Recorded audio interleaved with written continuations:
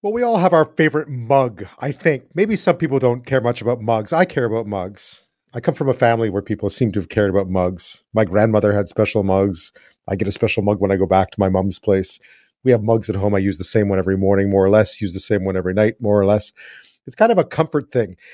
It turns out that there's a bit more to this. Jen Kirsch is a writer and a journalist, and she's actually written about this. So, how do you pick your mug for your morning coffee, afternoon tea? Do you always use the same one, or do you mix it up? Or why do you pick the ones you do? Habit, sentimentality, practicality? They're clean. It's one of them. Jen Kirsch joins me now. She's just published a piece in the Globe and Mail all about this very topic. So curl up and enjoy. Jen Kirsch, welcome to the show. Thanks for having me here. This is an interesting topic. And one of the things I always find fascinating about pieces like that is the first question is always, well, what inspired you? What inspired you to sit down and say, I think I'm going to write about this? What's so interesting to me, Ben, is I literally wake up every morning and do the exact same thing. It's like a very like Groundhog Day style thing. I wake up, I go downstairs into the kitchen and I open a cupboard and I have like over 50 mugs that I've collected from people and places over the years. They're just sitting there.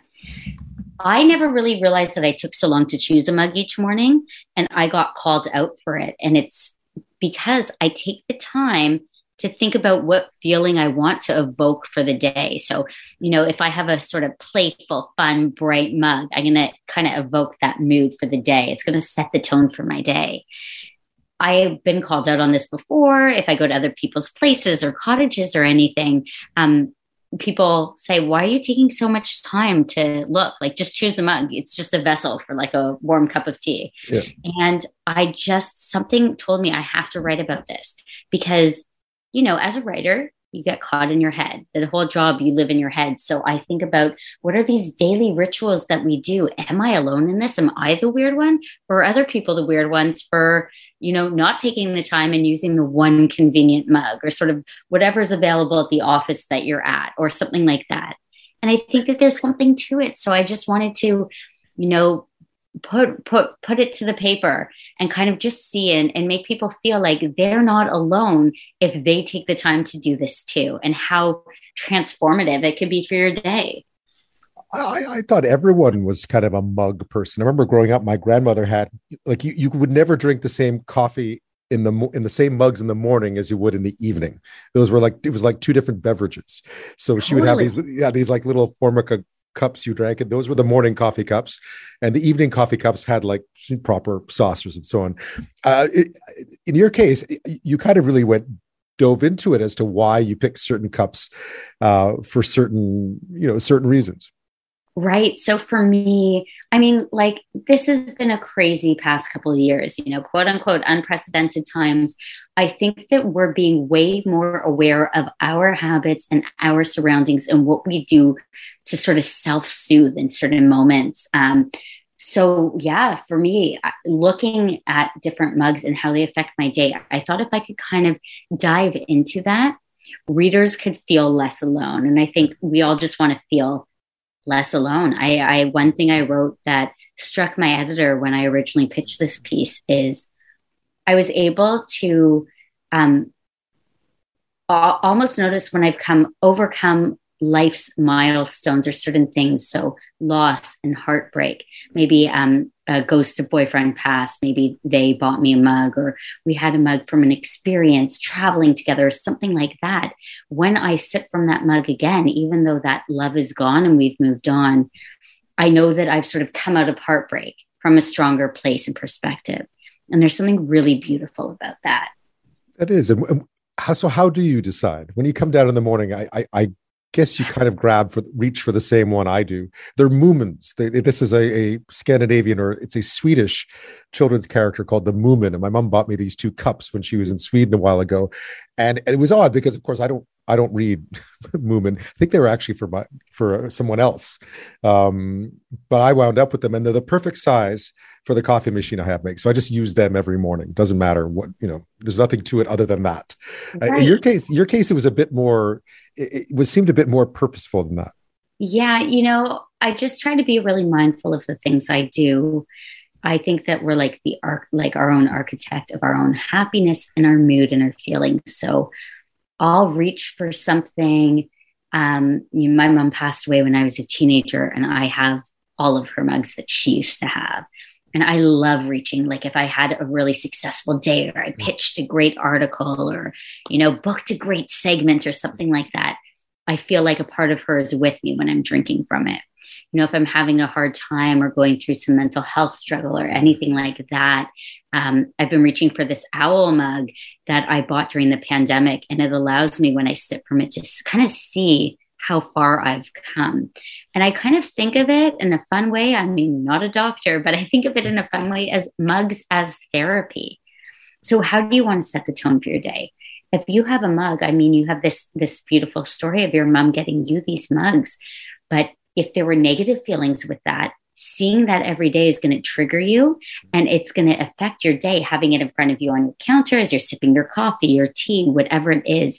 So I think if we could be more mindful of what we surround ourselves with and how it makes us feel, that we could be better people, and it could promote, a bit of a sense of happiness and control during these uncontrollable times.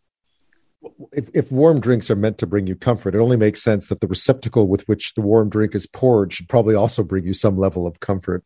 Right. Yeah, absolutely. I was just going to say that I said I have 50 or over 50 mugs. And yet in all these years, I only got rid of one.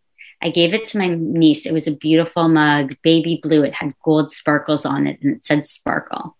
I absolutely loved it. However, it was given to me from a friend, and we had a bit of a falling out, and it was very hard for me to leave that sort of toxic friendship that once I did, I felt like having that in my house was holding me back in some way, even though it's at the back of the cupboard. I knew it was there. So kind of gifting it to someone else was a bit of a joy for me, because my younger niece loves it and she gets joy out of it because it's from me. And I've sort of changed the narrative of the mug. right. I'm speaking with writer-journalist Jen Kirsch, who's just published a piece in the Globe and Mail about the mindfulness of the mug you select in the morning, or the cup, whatever you like to drink out of. One of the things I always struggled with anything like that, with anything breakable, is that if you love it and you want to use it, especially something like a glass or a cup, you're always running the risk that you're going to break it. Oh, yes. And then it prevents you from using it. And then during your life that you're living, you don't get the joy of using it. I say use it. And if it breaks, it was a sign that you need to be leaning into something else. I got so much reception from this article. I heard from so many people. I was surprised. Many of the readers use the exact same mug. Some have used the same mug for over 15 years. Wow. I just believe if the mug breaks, that's your time to lean into the next one. And our lives, we have this constant in life. Everything is changing. And so could be our collection of mugs as well. Do you ever reach back into your collection and sort of liberate one that maybe you haven't looked at in a while, or one that you hadn't thought about in a while? Yeah, absolutely. I mean, I sort of have this rotation of 6 predominant ones I use. And I think because I use them so much, they're comforting as well.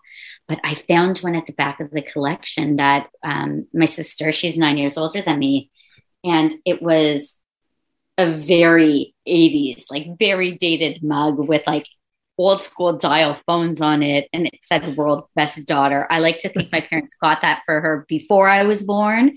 But she was born in the 70s. So seeing that was so great. And I saw it and I thought, I remember being really young and thinking how cool my older sister was drinking from this mug. And she came over a couple of weeks ago and I showed it to her. I told her about the mug first. She didn't even remember it. And she saw it and you could just see her emotions change. Wow. And I just feel there's such a power in mugs. Mugs are, they can be quite economical. I think it's a great gift, a great forget-me-not. I mean, with Valentine's Day and all these things, and even just for no reason at all, if you see a mug and it reminds you of a person, I just think that's the greatest gift you could give, because every time they open their cupboard or use it, they'll be thinking of you. I moved a lot, so I don't have it didn't take along I moved countries a lot, so I didn't take along a lot of those things. So the mugs that we have at home are all things that are relatively new. Although when I go home to my mom's place in Ottawa, she's kept this I won't go into why I was a Minnesota North Stars fan as a child, a hockey team fan, even though I was from Montreal. But she still has this Minnesota North The Stars shame. mug of mine that still sits there, and this other little one that had like a Lacoste alligator on it. Oh, chic. And they still exist. She still has them, and every time I go there, that's what she puts coffee in for me. I Normally, love that. yeah, Yeah. yeah. That's the thing. I spoke about this in my piece.